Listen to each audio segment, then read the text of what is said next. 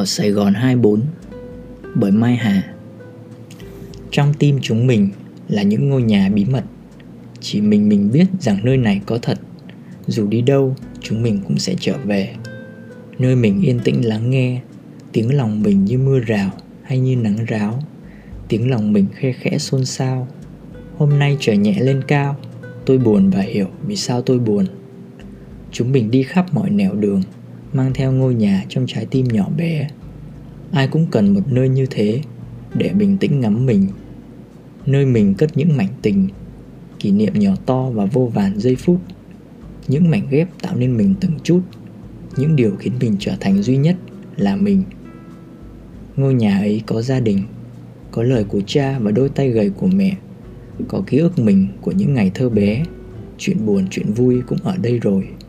Mình có đi nhiều hay đi rất xa xôi, cũng có lúc lạc và không biết đường biết lối.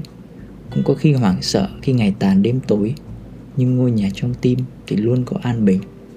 Đi bao xa cũng được, chỉ cần mình ở lại với mình.